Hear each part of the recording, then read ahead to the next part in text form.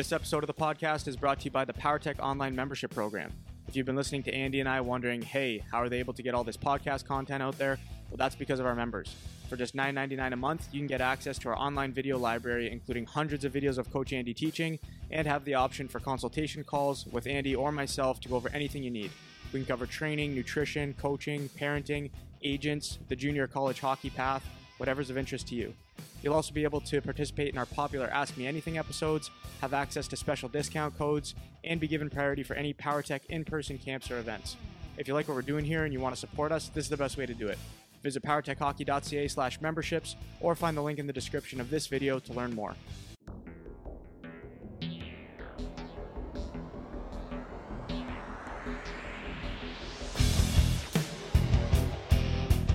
I recorded some ads yesterday, so we don't have to say them anymore.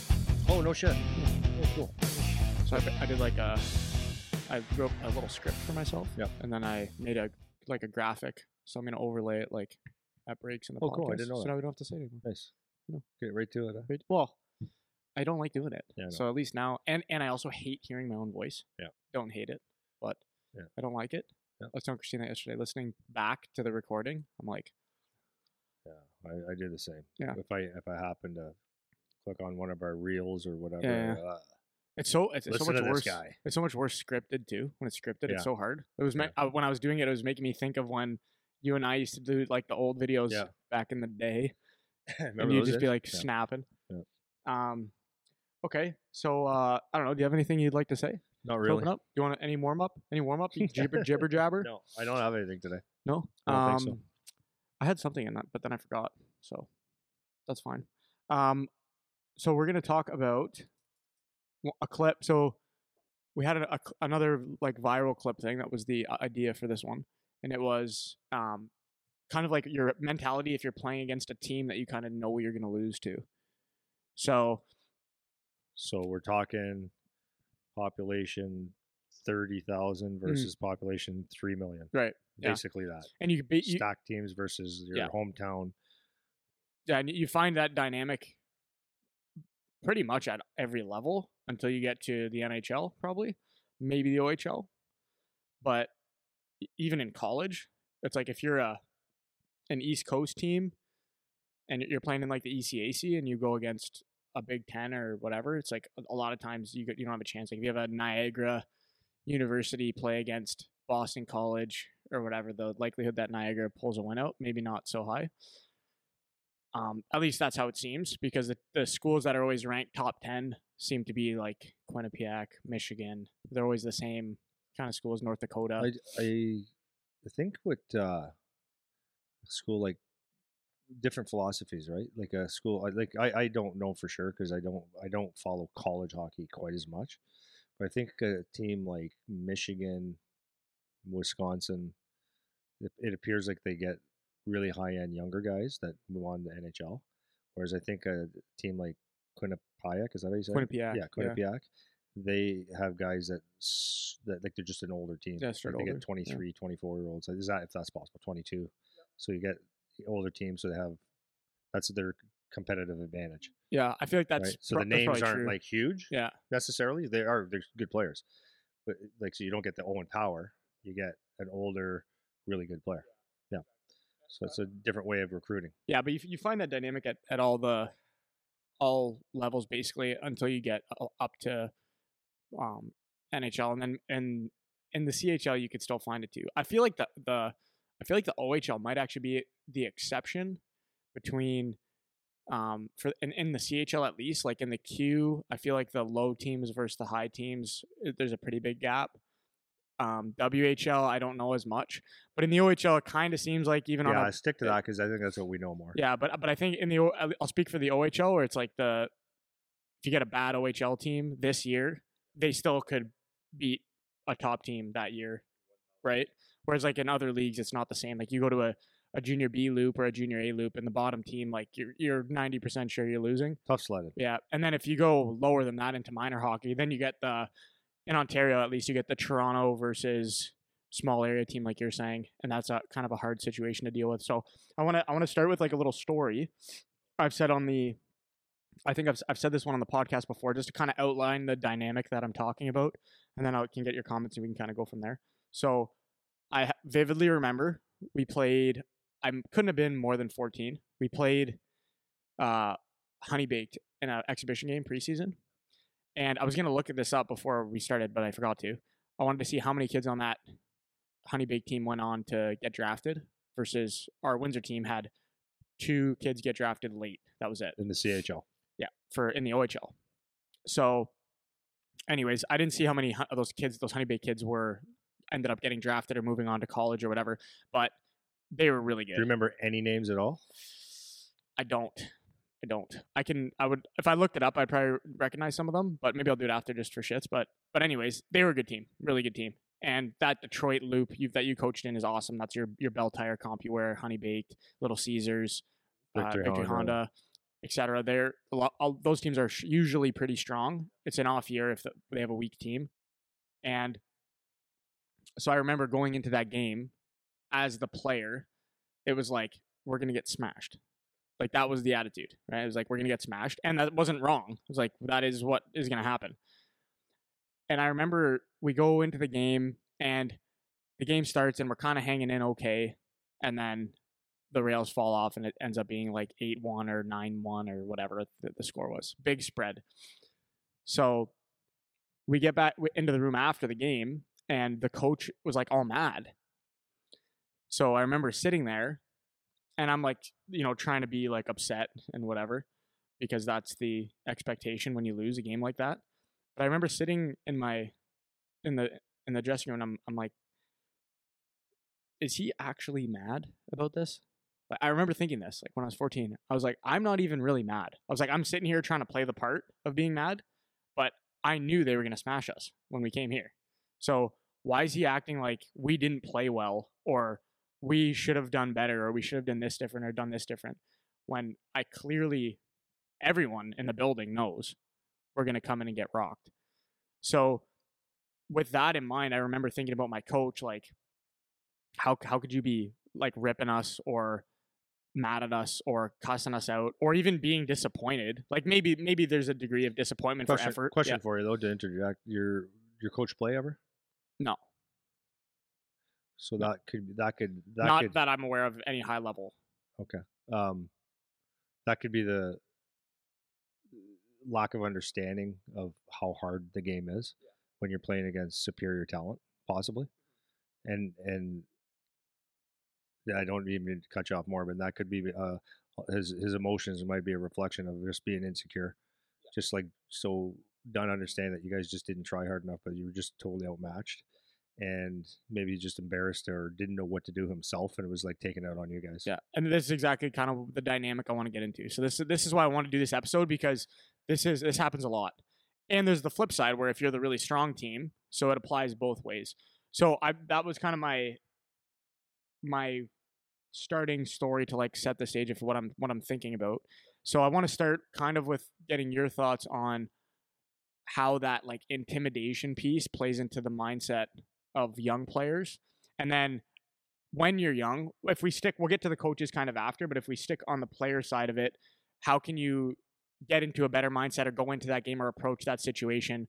We could take it from the team that sucks versus the team that's good, both ways. So just like intro kind of thoughts on that from the player side. Yeah. So I think age, I think the younger you are, the less you know. So I think I think if you're like an 8-year-old kid, like you might not know what a big center looks like, right? So if you get beat 12-0 or something like that, it's kind of like everybody's sitting there like, what happened? Or they're just so good. I don't know if you have time to prepare for anything like that. So I think being too young, there's one thing. I think if you start to get to the age as maybe 10, 11, 12, like in that, for sure, when you can start stacking teams or you start getting very different levels of hockey, I think kids and they've been around hockey a little bit and they know, okay, if I play these couple teams, and now they have those rankings, right? So kids and coaches actually have a clue on paper who's supposed to be good and stuff. So, but I still think when you're 8 years old, I still think those kids don't go in there saying, "Oh, we're gonna get killed," because I think they just think it's a hockey game. But I think when you get to that 10, 11, 12, then you start realize, okay, we're in one here. We better be ready, or you have an attitude. So, anyways, the intimidation is the question. So that feeling of intimidation. Yeah, I think once you're aware, it could be just the rankings itself going, oh, we're playing number one. So that's why you kind of don't want to look at them as a player, but it's almost impossible not to. So the rankings, it's like, oh, we're playing number 2 or number 3, and we're 37. Like that tells me that And kids say that all the time. They yeah, know who's where. Yeah, it's a different world than it used to be, for right? sure. Where they're from. So like again, we go, almost if you have the title, Toronto Marlies, Detroit Honey Baked. Oh God, this is a tough one. As if you're coming from like a smaller center where it's like you got one AAA team and you get 30 guys at tryout and you got 15 guys. You know what I mean? Then there's the hype. People talk about how good these teams are. Maybe there's a big name on that team that you've heard about that everyone talks about, and for sure it can be real. Like it for sure could be like at a certain age, anyways, where you sit there and you go, "Oh my God, this is going to be hard," or you just overthink it. Like like we always talk about is you put pressure on yourself because you overthink that game, right? And we've all done it, right? We think if it's a championship game as a kid, as a coach, as a parent, even a lot of times you build that up like, oh, this is a big game. You got to be going, and it's like all of a sudden this game that's just a hockey game. I mean, it's a championship game or it's a big game, but in reality, they all are. And they should be all treated somewhat the same because you start taking different approaches or you look at it in a different way, then you're probably going to have, you're going to be tense or you're going to be too hyped up or whatever, right? So I think that's the biggest thing when you're playing these games is that you can make it bigger than actually what it is. And then when you do that, it creates, maybe some tension or over hype where and it's just the fear of the unknown, right? The fear of the unknown is real, right? So you think about things that may never happen or whatever. You put pictures in your head or project something that may not be real at all. Mm-hmm. So when you were as dad, like we're sticking to the player side, but as dad, like did you ever have those situations? Like I know you had when you were coaching Bell Tire, you guys were the super team, but maybe if you go younger age when you were just playing dad with Chooch's AAA team before they were good, because I know when they got a little bit older they were good. But let's say when he was that 12, 13, where they were still like a lower team, what was the if did you have conversations about that kind of game, or what was the mindset, or was it something that you just had baked in right away, or what was the focus going into that game where it's like, okay, we're playing the Junior Canadians, or we're playing the Marlies, or we're playing the Chicago Mission, or whichever team, fill in the blank. What was that? What did you or what would you focus on? Like, how would you frame your mindset for the player going into that kind of situation? So you're talking as the dad? Well, if you want to answer it as the player, yes, but even as the dad, like, because if the dad is the one or the mom is the one helping to set the player's mindset going into that game, where like you're gonna go play Elgin Middlesex and get smashed. Yeah. It's like the big one that I remember with my kid was in minor Bantam. Minor Bantam or so U13, U14 is their first really big one was Chicago Mission, and they were the talk. Like everybody talked about how great they were and stuff like that. So I told my son, I said, "You guys are playing a really good team today.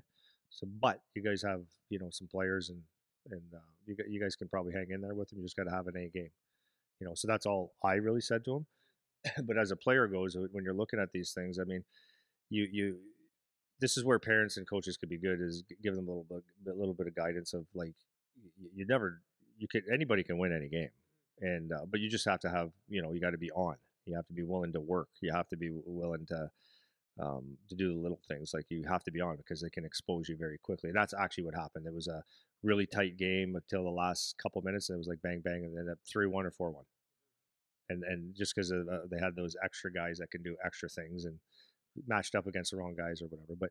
But the thing is like it's youth hockey and I'm always big on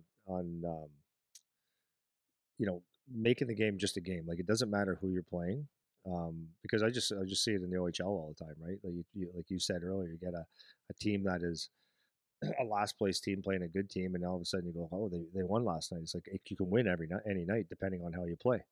So I think when you're talking to your kids and you're in for a game, I think it's not overwhelming them with how good the other team is, and not pretending that you're so good either. It's focusing on your details and having a plan would work too.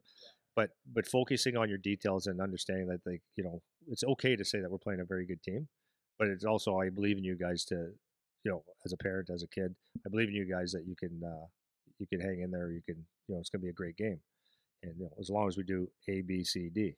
So maybe the focus is on what that other team's strength may be and how you negate that, and what our strengths can be to negate that. So um, typically, if you're playing a big center, you're going to have not a big centerman, but a team from a big center. That team probably has a lot more firepower.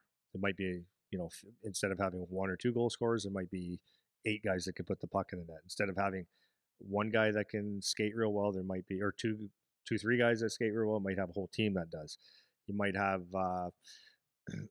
instead of a couple guys that can really make nice plays, you might have 2 lines or 3 lines that do, right? So that's what you're up against. So I think for the most part, going in there 9 times out of 10 or 10 times out of 10 probably is that if you go there and try to go in a track meet with them, that's not a good plan. So it's going in there and putting a lot of pride in all those little things that we talk about all the time, is the blocking shots, the winning faceoffs, taking care of the middle of the ice, frustrating the other team, doing all the things that get them off their game if you can. And if you can get the other team off their game, maybe that's the key to frustrating them, right? If you frustrate them, maybe that gets them away from their team. Because I know this for a fact of coaching, being on both sides, as a player, as a coach, as whatever, being on both sides, is when you play a team that you're supposed to be better than and they're frustrating you, it's really, really frustrating.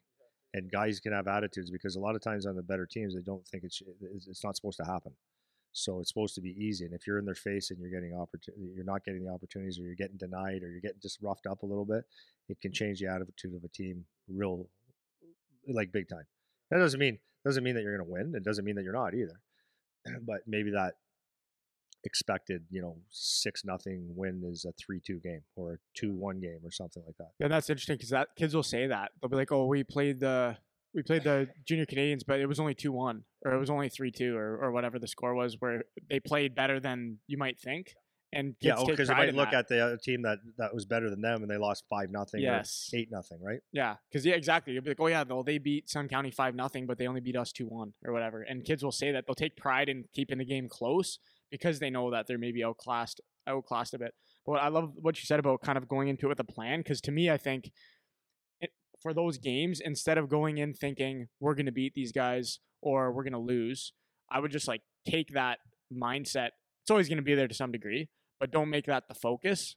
Instead, focus on your plan. What can you do to make this a better game? So maybe it's I'm gonna shut down this guy, or I'm gonna be in this guy's face, and that's the focus. It's not the outcome, right? Now we're back to, we've talked about that so many times before, is focusing on processes, not outcomes.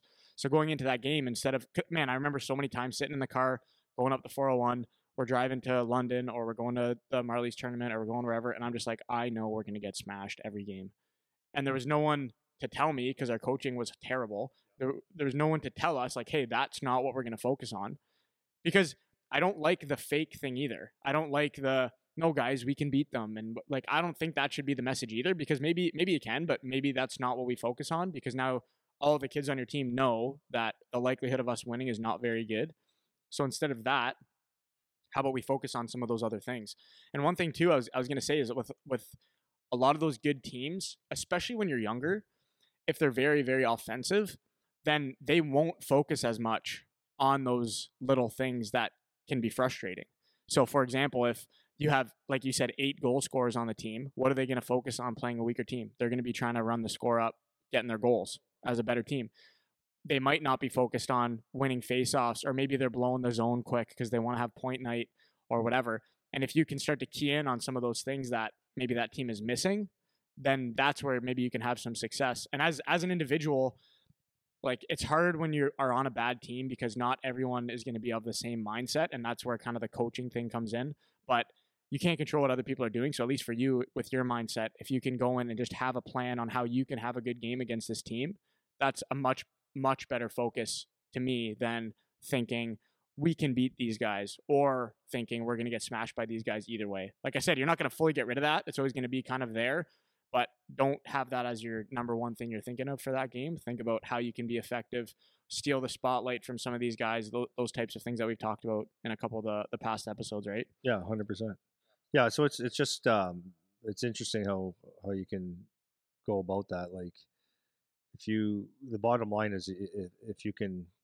So when I said about not making the game too big, how do you do that, right? And that's like what we always talk about, is focus on the moment, right? So if you think too far in the future, or you even think about maybe a past game that you had against them, if you think about either one too much, then you're creating a false illusion, right? You're if you go with a past and 8-0 loss, let's say, and you say, well, that's how they played, and you know, and you focus on how good they were and how good you weren't, or whatever, then that's what's in your mind, and you're creating something that's in the past, nothing you can do about it. And then if you project like, okay, like they're probably gonna beat us again, this is a huge game, then you're creating anxiety for nothing, because like we say all the time, like, or what I say a lot is when you worry or you fear something, you know, in the future, 90% of the times it doesn't even happen, and when it does, it's not as bad as you thought it could be, or it would be.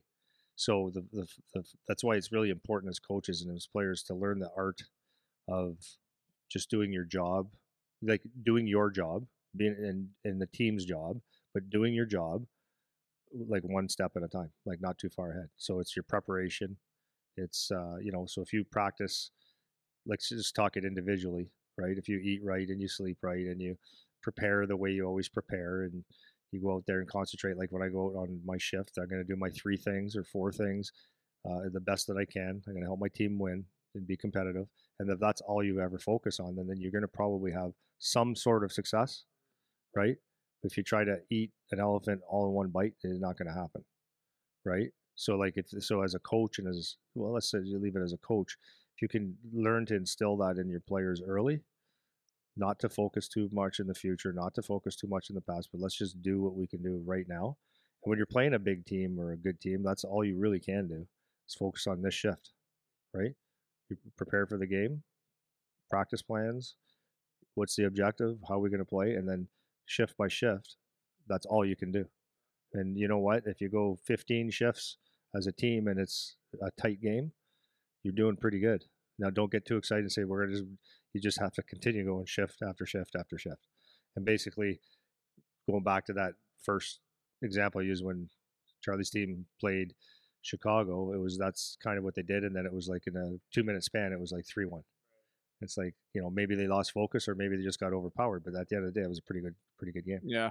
So I want to talk a little bit about, I was just thinking of this while you were talking, is the balance of like being competitive versus being realistic. Maybe realistic isn't the right word, but what I'm thinking of is, again, I remember, because just so if anyone doesn't know, playing AAA growing up, my team was about as bad as it could be. We had horrible coaching every year. Our team was not very good. We had 2 or 3 players that were okay up until I was maybe 15. So I'm talking 8-1, 10-2, 13-1 every single game against other bad teams. We were horrible. And I remember coming home from some of these games, and I don't fault my dad because he didn't play. He didn't really know the dynamic, whatever. But other parents as well. Like, we would always carpool up with somebody. And I remember coming home, and my dad and whoever the other dad was that we went for that weekend with, me and buddy in the back seat would be like, game's over. We're on our way home now. Like, we're having fun, like goofing around in the back seat. And it happened countless times where my dad and other dad would be like, aren't you guys like embarrassed? Like, aren't you guys upset that you just lost and lost like that? Like, doesn't that matter to you guys? And I remember sitting, like, same thing, just like my coach that game against Honeybake. I remember sitting in the back seat and I'm just like, what do you want us to do? Number one, it's over. Number one. And then number two, it's like, they're better than us. Like, they're faster, they're stronger, they're better coached. And I was just gonna say that you didn't have an adult coach kind of steer the ship. It was just like, go work hard. No, and so like we'd be sitting in the back seat and I'd be like made to feel bad because I'm not like mad enough about losing, And so I want to talk a little bit about like, what are your thoughts about kind of that situation? Is like, how long, like, if I don't know if this makes sense as a question, but like, how long should you be upset for? How upset should you be? Like, what's the level of emotion? what's the difference between that and actually being competitive, vice whatever? Because a lot of times you can mask like the emotion of being upset as like, oh, I'm just so competitive, I just hate losing, and that kind of thing. So there's a question in there somewhere, but like what do you think about that kind of setup for the kids when it is that situation? Yeah, it's that situation's so different. It's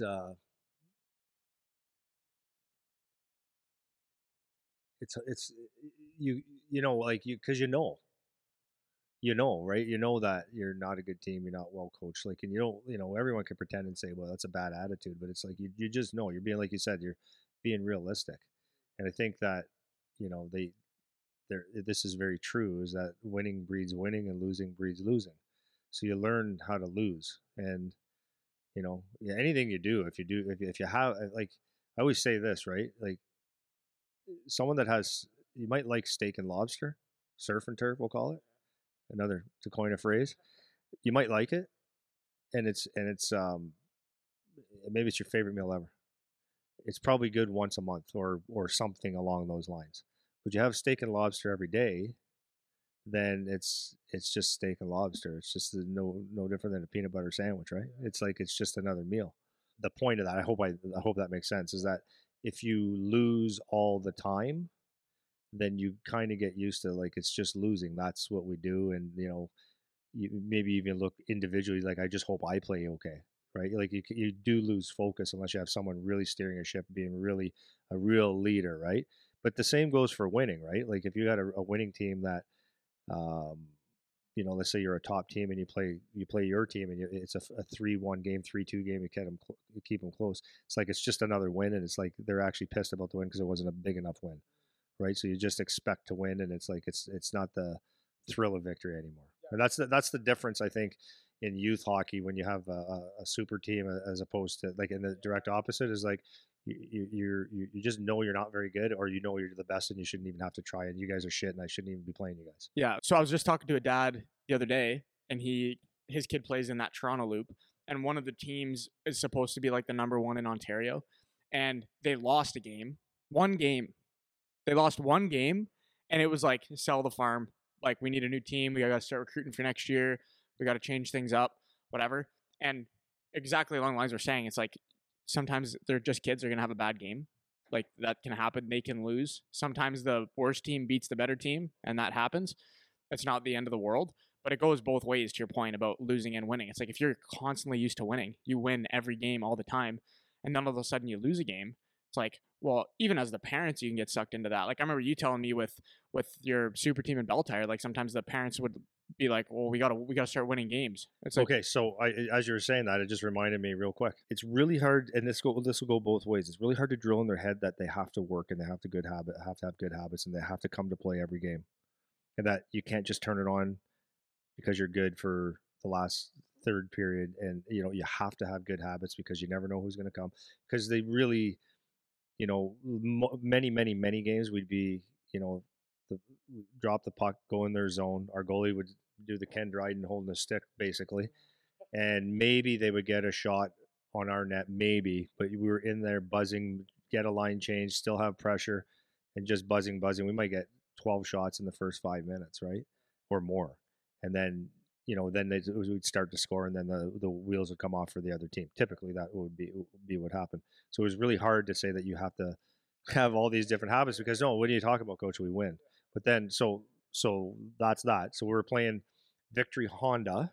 So this is we were having a, not, I wouldn't, maybe a little bit of a lull. I think the kids were feeling a little bit. Every team does it, so it's not the end of the world, and people have to recognize that. So we had in November, we tied Victory Honda, which kind of, and we were playing like a little bit sloppy for a couple games. And a couple of the parents were just, mean mugging all the time. They're losing. You can't tie. Like, I think it was Columbus one time. They played hard, man. And our guys were just, maybe I think our guys played hard. We just didn't bury, but we got outworked. We actually got outworked by this Columbus team that had no business um, competing with us, honestly. And, like, the parents were all upset, like, what's going on here? And then we tied Victory Honda, and then I think we beat them just by anyways, we're in that lull. And no one would give credit to the Victory Honda. But they had Alex DeBrinker. Remember, I told you about that. He was a very good player that worked hard, and they had a hardworking team. And when that saying that talent beats hard work beats talent when talent doesn't work hard. That's what it was. So it happens, and it can happen, and it's like very, very important to learn that you have to play a hard game every time, every time. And I saw that with my super team doing that when they chose to take time off or take shifts off or create bad habits or get selfish or not understand that hockey is a game that you could lose any night if you're even if you are prepared, right? And then on the opposite side is that you can win any night if you actually work hard. You can catch someone on a bad game, and those are things you're maybe hoping for a little bit of luck, but if you work hard and have a way to play, you have an opportunity to win. Yeah, and I think that's kind of my. I wanted to leave a bit of a take-home message for the parents because on either end, like if and it's not just if you've never played, but like the role of attitude is really important and actually understanding the situation. So me thinking, flashing back to all those games we lost and all those car rides home where it's like we're just getting grilled on the way home about how much we suck. Where it's like we know we suck. All we do is lose. It's like you don't need to tell me. Like I know, and it starts to feel like not worth the effort because it's like it doesn't matter what I do. We're gonna lose. That's just what we do. We lose. And then the flip side for the winners, it's the same thing. So if you're the parents, particularly on the losing side, because it's harder to deal with losing than winning, obviously, but keeping things in perspective on the losing end and understanding kind of where the team is at and not being unrealistic, because that's like the kid's just gonna shut his ears off, man. It's like the kids aren't stupid, they don't have knowledge about a lot of things and they're inexperienced, but they're not stupid. It's like if they've lost 15 games, if they're 1-15, it's like they know they're not very good. So you can't act like, well, you guys don't try, or you guys are you should be playing better than you're playing. It's like actually probably not. It's like actually they're just not very good. So let's find a way to parent or guide around that situation in a way that makes sense. And that's where we get back to like we're not focusing on outcomes, we're focusing on process.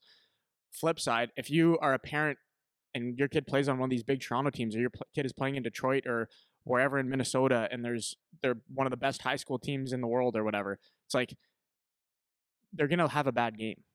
They're gonna have a bad stretch. They're gonna have whatever. And you can talk to any player, any parent. At some point during the year, they'll feel like things aren't going very well. It doesn't matter if they're on the best team ever. So being able to have some perspective and understanding like this is like the cycle of how things go. This is where our team's at. We're still a really good team. We're allowed to lose a game. Sometimes the other team's going to have a good game. That's going to happen. And then if you're the losers, it's like our team's just not good, man. And we have to deal with this. These are the cards. And let's figure out a way that we can actually still have a successful year.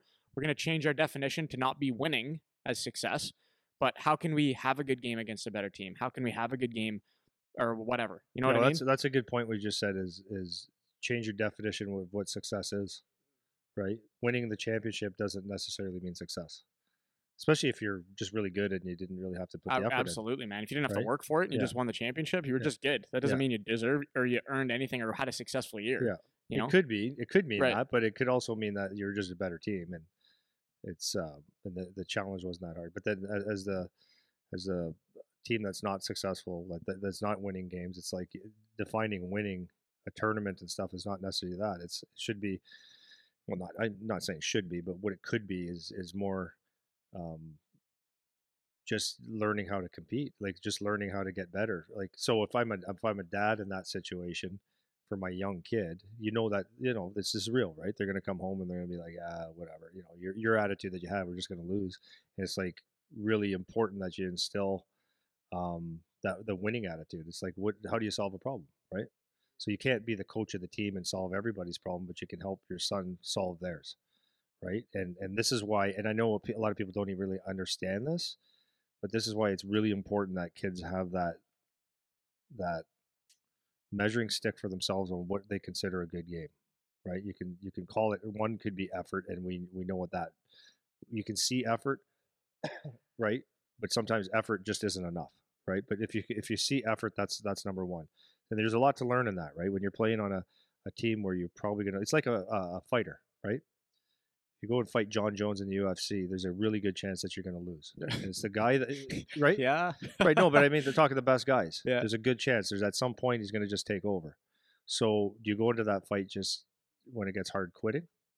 The real fighters come out by keep going through it, keep fighting through it, finding a way to hang in there, and maybe get to a decision or the fifth round. Like that's kind of a win, right? Because this guy is so dominant. Or it was like Nurmagomedov. I can't say it right now. Nurmagomedov. Yeah, I mean, he just won. Khabib, yeah, he just won.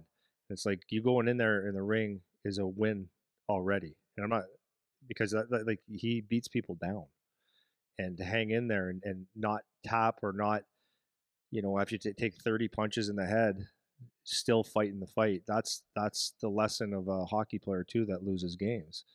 So it's like staying in the fight for the 60 minutes. It's stayed in the fight shift after shift. You get scored on, it's not like, okay, it's over. You're still going to go back and you're going to play as hard as you can, right? So anyways, the effort is huge, and you can learn a lot from that, from being losing. It's effort even when it's hard or impossible, right? Because that could flip. And then the next thing that what I was saying about the parents sometimes and coaches maybe don't understand what I'm saying about this. And I'm not saying it's easy to do, but you have to find a couple of habits that you can measure that you had a good game. So, a lot of people, like I say, they'll say, well, did you score? Well, you can't use that necessarily as a tool to say that you had a good game. It could be a result of doing good things. But if you're playing on a team that you lose 9-1, 8-1, 6-0, like you guys don't score. So scoring a goal it's just a bonus. So what parts of your game can you say that equaled a good shift, right? So like, but now think about this, right? So if you're losing 8-1, 9-1 every game, 6-1, whatever, every game, then I would assume most of your game is in your defensive zone. So is that good or bad? Well, it's not fun, but it can be. But there's a tool, like if I work and learn how to work my D zone at this point, and I only get better at it, and I work really hard, and I learn how the positioning, and I get my stick on things. That's only going to help me if I do play on a good team, or if I do get drafted, or I do play in a system. This is something that most people don't get taught or learn because everything's about the other end of the ice, right? So, anyways, my point is like you have to try to find 3 to 5 things, but like keep it simple. A few things that you can say, okay, even though we were in our zone the whole time, what did I do well? Did I battle for pucks? Did I win some battles? Did I get it out? Did I have a stick on puck? Did I finish a check? Did I get scored on? All those different things. Those are successes, right? So it's like different measurements, and it's not always winning 8-1 or 3-2. It could be your individual stuff. So as a parent, you want to teach. I would say you want to teach your kid as best you can the competitiveness and not to quit, and to find a couple things that you could say, okay, that was success. And then hopefully the coach, which that's in someone else's hands because you can't coach 15 people. It's your own kid. Hopefully the coach has somewhat of a plan or a structure that can help the kids through that, right? Yeah. But that's wishful thinking a lot of the times. Well, I think you're kind of talking about zooming out like more big picture, which is good because a lot of times if you have the goal of playing higher level hockey, which is typically who the player is that we're talking to, then if you're on that team, that can be super discouraging, because not only can you feel like, oh, no one's going to see us because we suck, you might feel like you're no good either because, like you said, you're not getting a goal or whatever. But if you can zoom out and think like, okay, what are we trying to do? Like, what am I trying to be? I'm trying to be a player. I'm trying to be somebody that other teams want. And there's a lot of ways that you can do that. Go ahead. So just the real story. One of my friends that scouts, really good friend of mine, scouts for the Anaheim Ducks. So his son was a 93. Yep, 93. And the Windsor team was not good at all. Like AAA team? Yeah, not good at all. So this team, I don't want to say where he's from. I want to leave his name out of it. So they would play these guys, and the one day he told me, he goes, he named the kid's name. He goes, I'd take that kid on my team any day. Really? He goes, that guy competes. From the Windsor team? Yep. And so that's a team that used to get blown out. Yeah. And he said, the kid works hard. He went through all the things because I'd take him on this team any day and he'd be a good player. Wow. So people notice. For sure. People notice. And that's kind of what I'm pointing at. And even if your goal is not to play higher, like what if it's just to have fun? It's like it's not fun when you're just getting buried and losing every game. So like find a way to find fun in it. Like how can we gamify it, make it fun? Find other ways to make it fun, because the normal fun way of like going to score a goal, whatever, obviously those are the highlight moments. But if you guys are always getting buried, it's like you have to be able to find ways to still enjoy the game and enjoy what you're doing. So even just from the fun perspective, that's important. But I wanna bounce back to the like being upset thing again for a second, because I was just having this conversation yesterday with a bunch of the academy kids that I was talking to, and how like little things set them off, where it's like the baby shit. It's like the getting like being a little baby about something, and it's not just like the younger kids; it's the older kids too. It's like, and there's a lack of resilience that a lot of these kids have, which is unfortunate, and trying to instill in them, like, this is maybe another thing for parents or for a coach, whatever, is trying to instill that ability to bounce back from things. And I remember having a hard time understanding, okay, am I supposed to be upset about this, or am I supposed to brush it off and move forward now? So to me, like, I don't necessarily have like a right or wrong answer, because I think the answer is that people deal with things differently. And just because a kid comes out after a game where they got, or if they had a really poor game just individually, if they come out and they're not like super upset about it, that's not necessarily a bad thing. And if they come out and they're almost in tears about their bad game, that's not necessarily a good thing. Like, that doesn't mean that they're, Yeah, that could be just a lot of drama. yeah, exactly, right? So my I guess my point is just keeping in mind in that situation, if you're a kid that's losing or winning or whatever, kids handle things differently. And as long as they have some awareness about the good and the bad, or where there could be improvement versus not, then I don't necessarily think the how they are emotional about it, like what their emotions are, I don't think is that important necessarily, because kids deal with things in different ways. And especially for me now, like, I'm a pretty, would it be unemotional person? Yeah. Unemotional, is that a word? Yeah, I would Is say it? you're on the right track. Yeah. And I'm actually just not that competitive anymore. So when we're like playing games and doing things, I just don't care that much if I lose. Yeah. Because you're it's just not playing a game. yeah, it's not important to me. If I'm doing something that's important and it doesn't go well, then I might get upset. But if I'm playing a board game, I'm not like mad if I lose. If I'm playing, if we're on the ice playing 3-on-3 and I lose, like, I don't care, So, and that doesn't mean that like I'm wrong for not caring or whatever, because You're I'm not upset competitive, about you're it. a loser. Yeah, right. Loser attitude. Yeah, exactly. And that's kind of what I think can be projected onto people if they're not like mad and upset and emotional about whatever the negative situation is. It's that loser, like, oh, you're just fine with losing then. Like, Yeah, but like this. I think this makes sense. Is like when you get at the highest competitive levels, there's a more. You're probably going to find more people that are actually really, truly upset or pissed at their performance, the team's performance, at someone else for not doing their job, and it's like probably. I don't want to generalize. It's probably that's why they're at the highest levels, because they compete so hard. Everything matters. Whereas you get at the lower levels, it's like some guys might be just playing for fun, like you said, or they're happy to play at the AAA level and they want to win and stuff. But it's like not the end of the world, and I'm not going to go block a shot with my face. Like that's not. I like to play, but I'm not doing that, guys.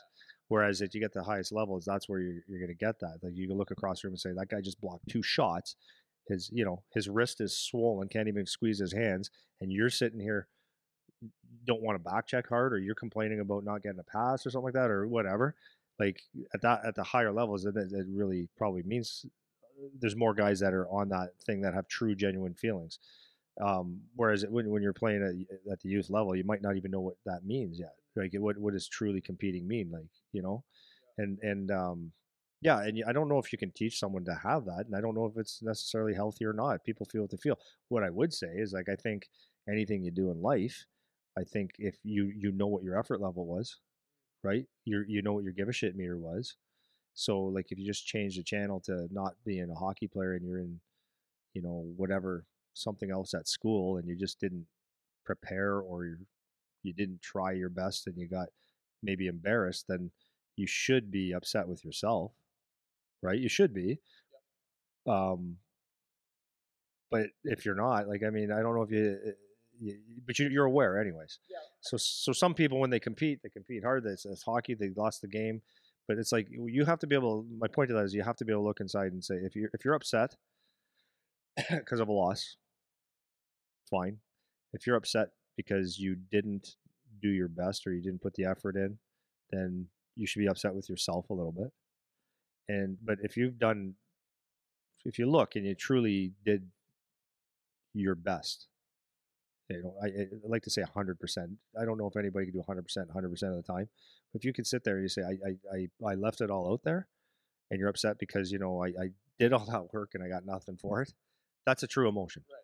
And I like that. And I don't, just to be clear, this is just my opinion. Like personally, I'm not saying it's good to be emotional or not. Like I don't care. My point is that the emotions do not always indicate the competitive nature. Like your actions doing the task that you're supposed to do. Like if you go and have a shit game, you didn't back check, you didn't compete, you didn't do all the battles, and then you come in and you smash your stick and knock the water bottles off the table and you're crying about it. It's like, okay, that's not. And you see that. Yeah, right. You see that. There's a lot of those kids that they're just so upset they just want to win. It's like, yeah, but you didn't really actually compete. You were just out there floating around. Exactly. And then you get the flip side where it's like maybe you get the guy that battled super hard, was doing all the right things, and then he comes off after the loss and like he just sits in a stone. He's just like mug face, but he's not yelling and screaming. He's not throwing stuff. He's not, and it's a little bit harder to tell that guy's upset.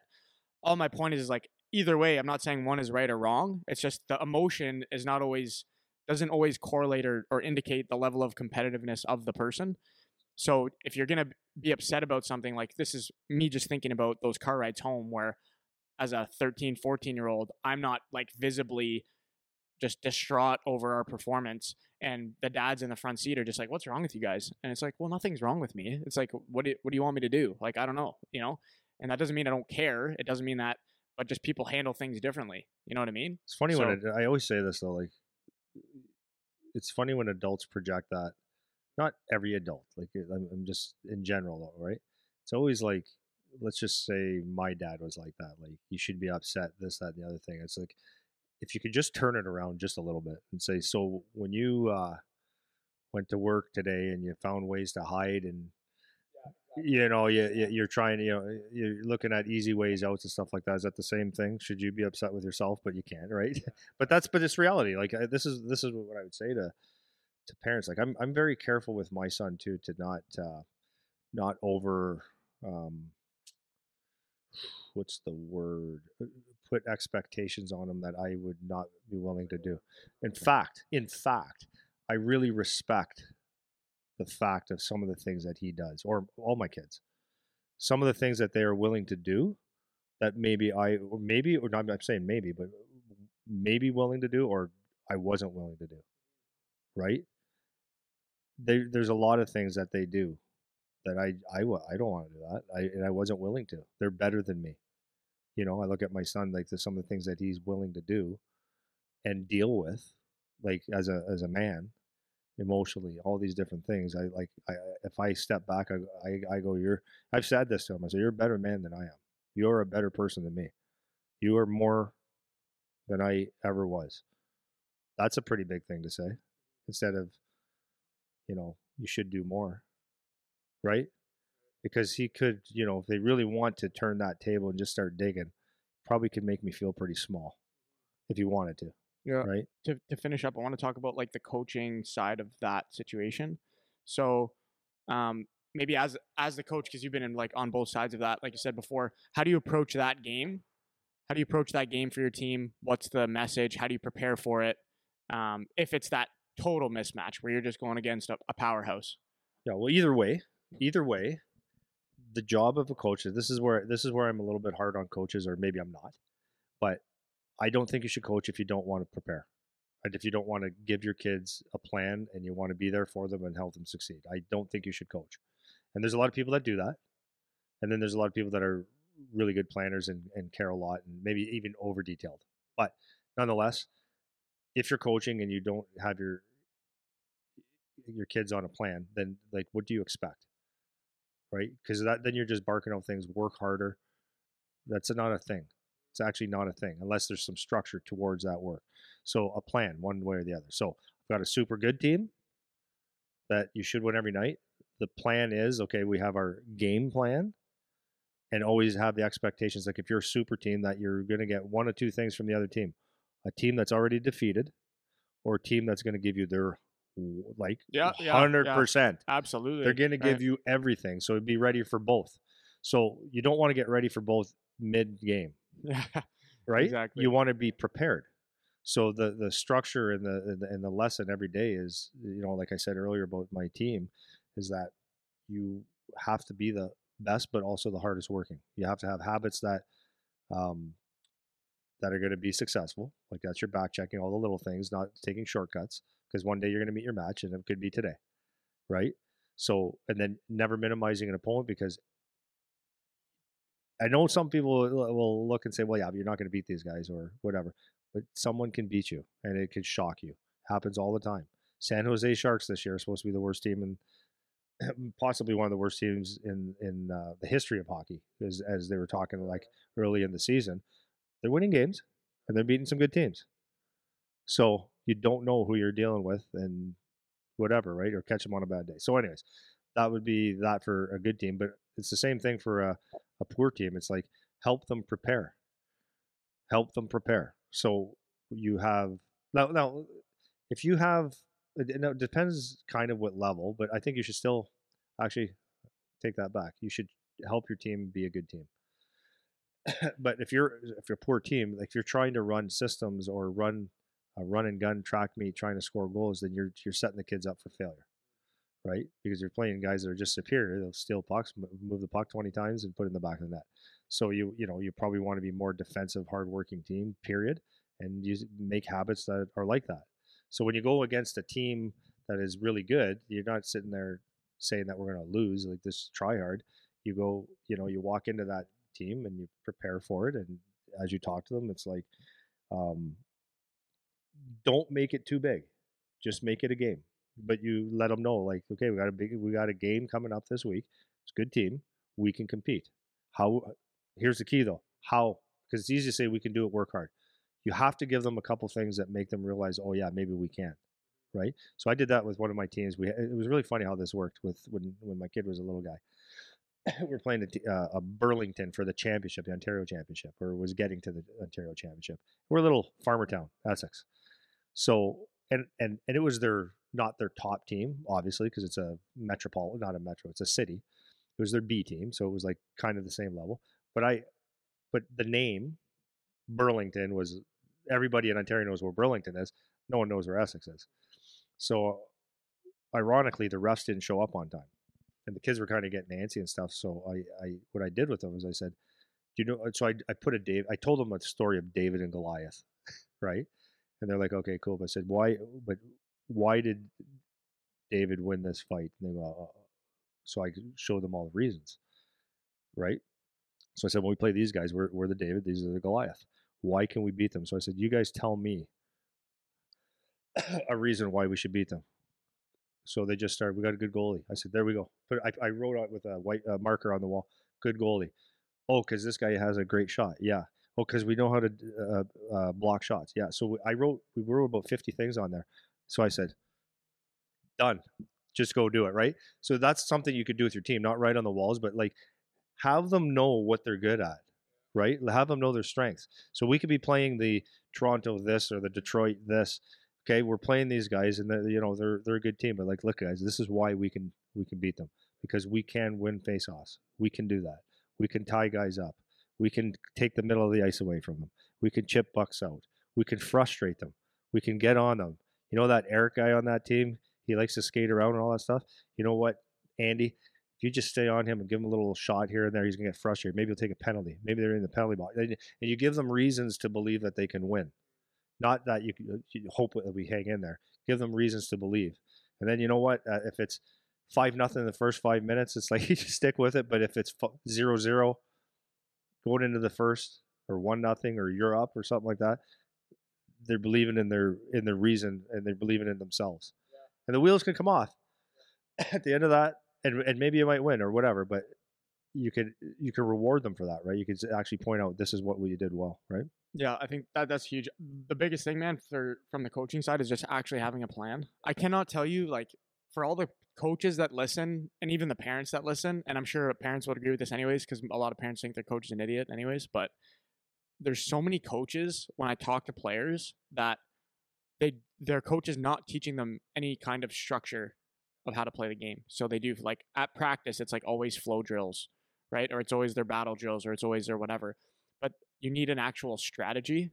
Like, the game actually requires some strategy as you get up and you play older teams, higher level. So if you're gonna go against one of those high firepower teams, like, is your best move, hey guys, work hard, let's just go shot for shot with these guys?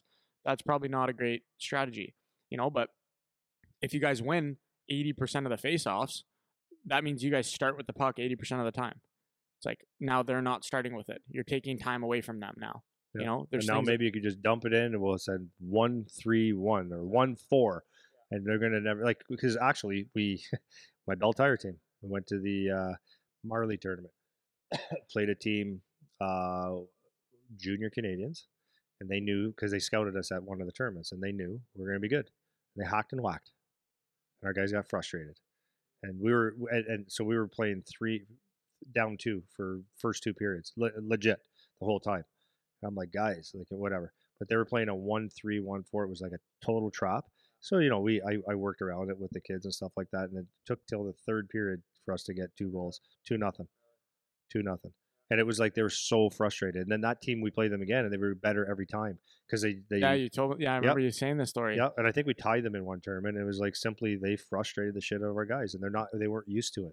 So if you can learn how to do that to another team, you give yourself a fighting chance. We were better, no questions, but we were a team that was fast, could move pucks, and it was like all beautiful hockey. But what was missing a little, not totally, but was missing was the heart grind stuff. Winning is too easy. They don't like that's what you've never had to sharpen that skill, right? That's right. And that's, if there's a weak link to be found with a lot of those good teams, again, in general, because like some teams I'm sure have a lot of heart and grind and whatever, but a lot of those high firepower teams that always win, if you want to find a crack in the armor, a lot of times it's that frustrating game. It's that they're used to going tic-tac-toe through the neutral zone, but now there's 7 people between the blue lines. It's like, that's hard now to make those passes. Even if you're no good, you're just in the way, right? So you're going to break up plays. You're going to disrupt things, Yeah, you dump it in to go get it, and there's a guy interfering a little bit, just enough to slow you down, and now you're frustrated. I don't have the puck on my stick. And those guys on the bench that haven't been used to like that grindy stuff, they look at each other and they start bitching at each other, right? A lot of the times. Yeah. So one more question from the coaching side. Actually, this is kind of just for me, actually, more than anyone else, but I'm sure other people will find it helpful. If you get into the situation as the coach where there's just not much else to say, for example, so let's say you guys made your game plan and they're sticking to it to a T and it's 5-0, or they're not sticking to it at all and they're getting blown out, and it's just like, you're, as the coach, you're just like, I don't know what to say to you. Like, I don't know what to say. What's your move, or what's your behavior in that type of situation as the coach? Like, sometimes is it you just leave it for today? It's like, you guys aren't having it today, we'll come back tomorrow and try again, or what? It definitely can be that. It could be a lot of humor. It could be if we're playing whatever, pick the team, and it's usually, like you said, you prepared, you did everything you can. It's 5-0 the first 3 to 5 minutes, whatever it is. You can just sit there and say, "Boys, this is a good team. It's a good team. All you can do is you stick to the plan and work. That's all you can do. That's all you can do. You can't be overly like, that's a good team, man. And maybe it's even, you know what? I didn't plan this one right for you guys. Like it is what it is. Yeah, that's what? That's actually a good point. I didn't think you were going to say that. That's a good point, because you can. That is the moment. That moment is where the coach can like turn on the players and be like, well, you guys didn't do this, that, the other thing. But if you're in the situation where they actually are doing their actual best and they're just getting wrecked, it's like, Jesus. It's like, just Jesus, guys. Yeah. And you can turn it. And then you can just throw, like, I want you to keep plugging here. I'm proud of you for going. This is a good team, boys.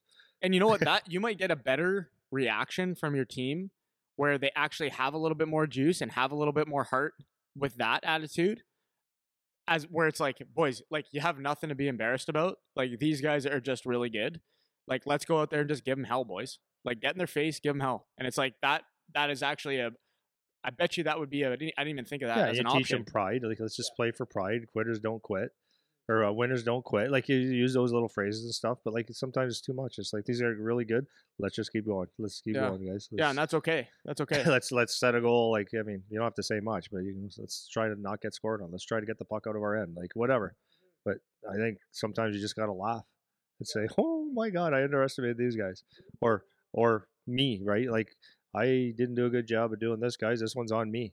It just like makes them feel like, okay, it's not, you're not gonna not pissed at us. Yeah, exactly. We're not just losers.